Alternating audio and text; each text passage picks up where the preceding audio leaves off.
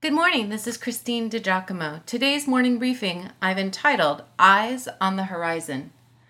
Boat rides on the San Francisco Bay are an experience, especially if you are in a smallish boat.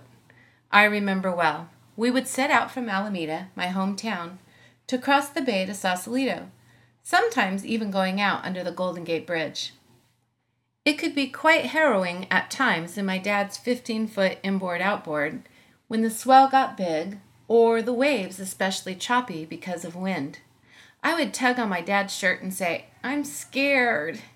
And then he would have me stand next to him, grabbing a hold of the tops of both seats.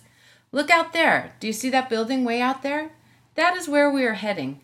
You keep your eye on it. As we get closer, it will get bigger," Dad said.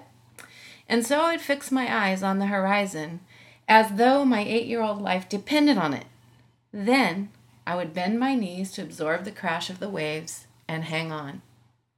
This is a beautiful picture of our Pauline passage today. Remember, we have felt his profound discouragement and sensed that Paul was solely sustained by his faith in Jesus Christ. But there was more. Paul had his gaze firmly fixed on eternity.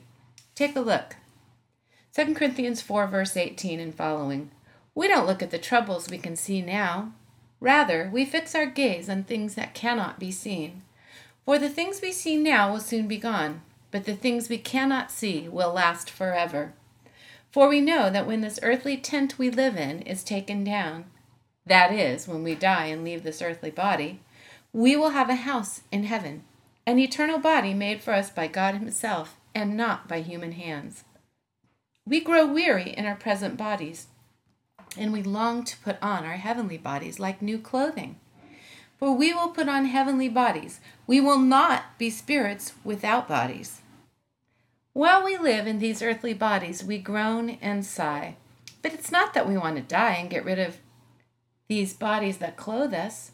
Rather, we want to put on our new bodies so that these dying bodies will be swallowed up by life. God Himself has prepared us for this, and as a guarantee, He has given us His Holy Spirit. So we are always confident, even though we know that as long as we live in these bodies, we are not at home with the Lord. For we live by believing and not by seeing. Yes, we are fully confident, and we would rather be away from these earthly bodies, for then we will be at home with the Lord. So whether we are here in this body or away from this body, our goal is to please Him. For we must all stand before Christ to be judged. We will each receive whatever we deserve for the good or evil we have done in this earthly body. Paul, the tent maker, describes our bodies as tents that we occupy for a while. For a tent is never meant to be permanent, but temporary. Tents are not meant to be places of comfort or of security, though they do offer shelter for a time. Tents are easily destroyed, as are our lives in our physical tents, our bodies. They can be quite awkward, uncomfortable, even painful, and certainly not meant to last forever, these bodies. Unless the Lord returns, though, in our lifetime, our tents will wear out. Unless He comes back while we live, 100% of us will die. Are you afraid to die? If folks are honest, most would admit that they are afraid. The reasons vary from the fear of the unknown, like the fear of what's on the other side, to a fear of great physical pain at the time of death, and of course to leaving loved ones. Having been bedside numerous times near the end of someone's life, I will tell you that it is an intimate moment, a sacred time. And like you would guess, for the person who has a strong faith that she will be with Jesus and will be reunited with loved ones, there is peace. And then death can even be beautiful. On the contrary, when one is unsure, there is often unrest, sometimes torment, even if the individual cannot speak. It's kind of eerie.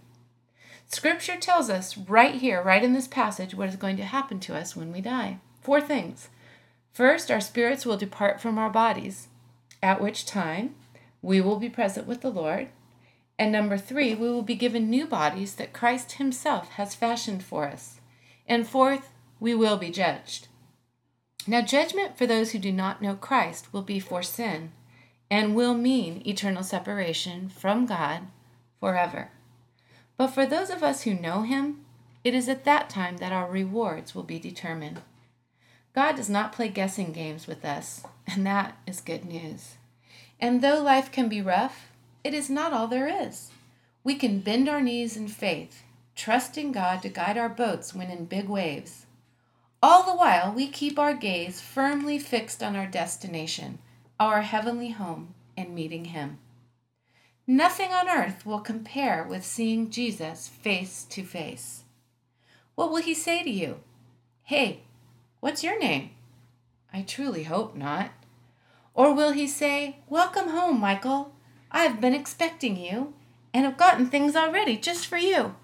Oh, welcome home, good and faithful child. Something to think about. If you'd like to see this in its entirety, you can go to pastorwoman.com, click on Morning Briefings, and again, the title is Eyes on the Horizon.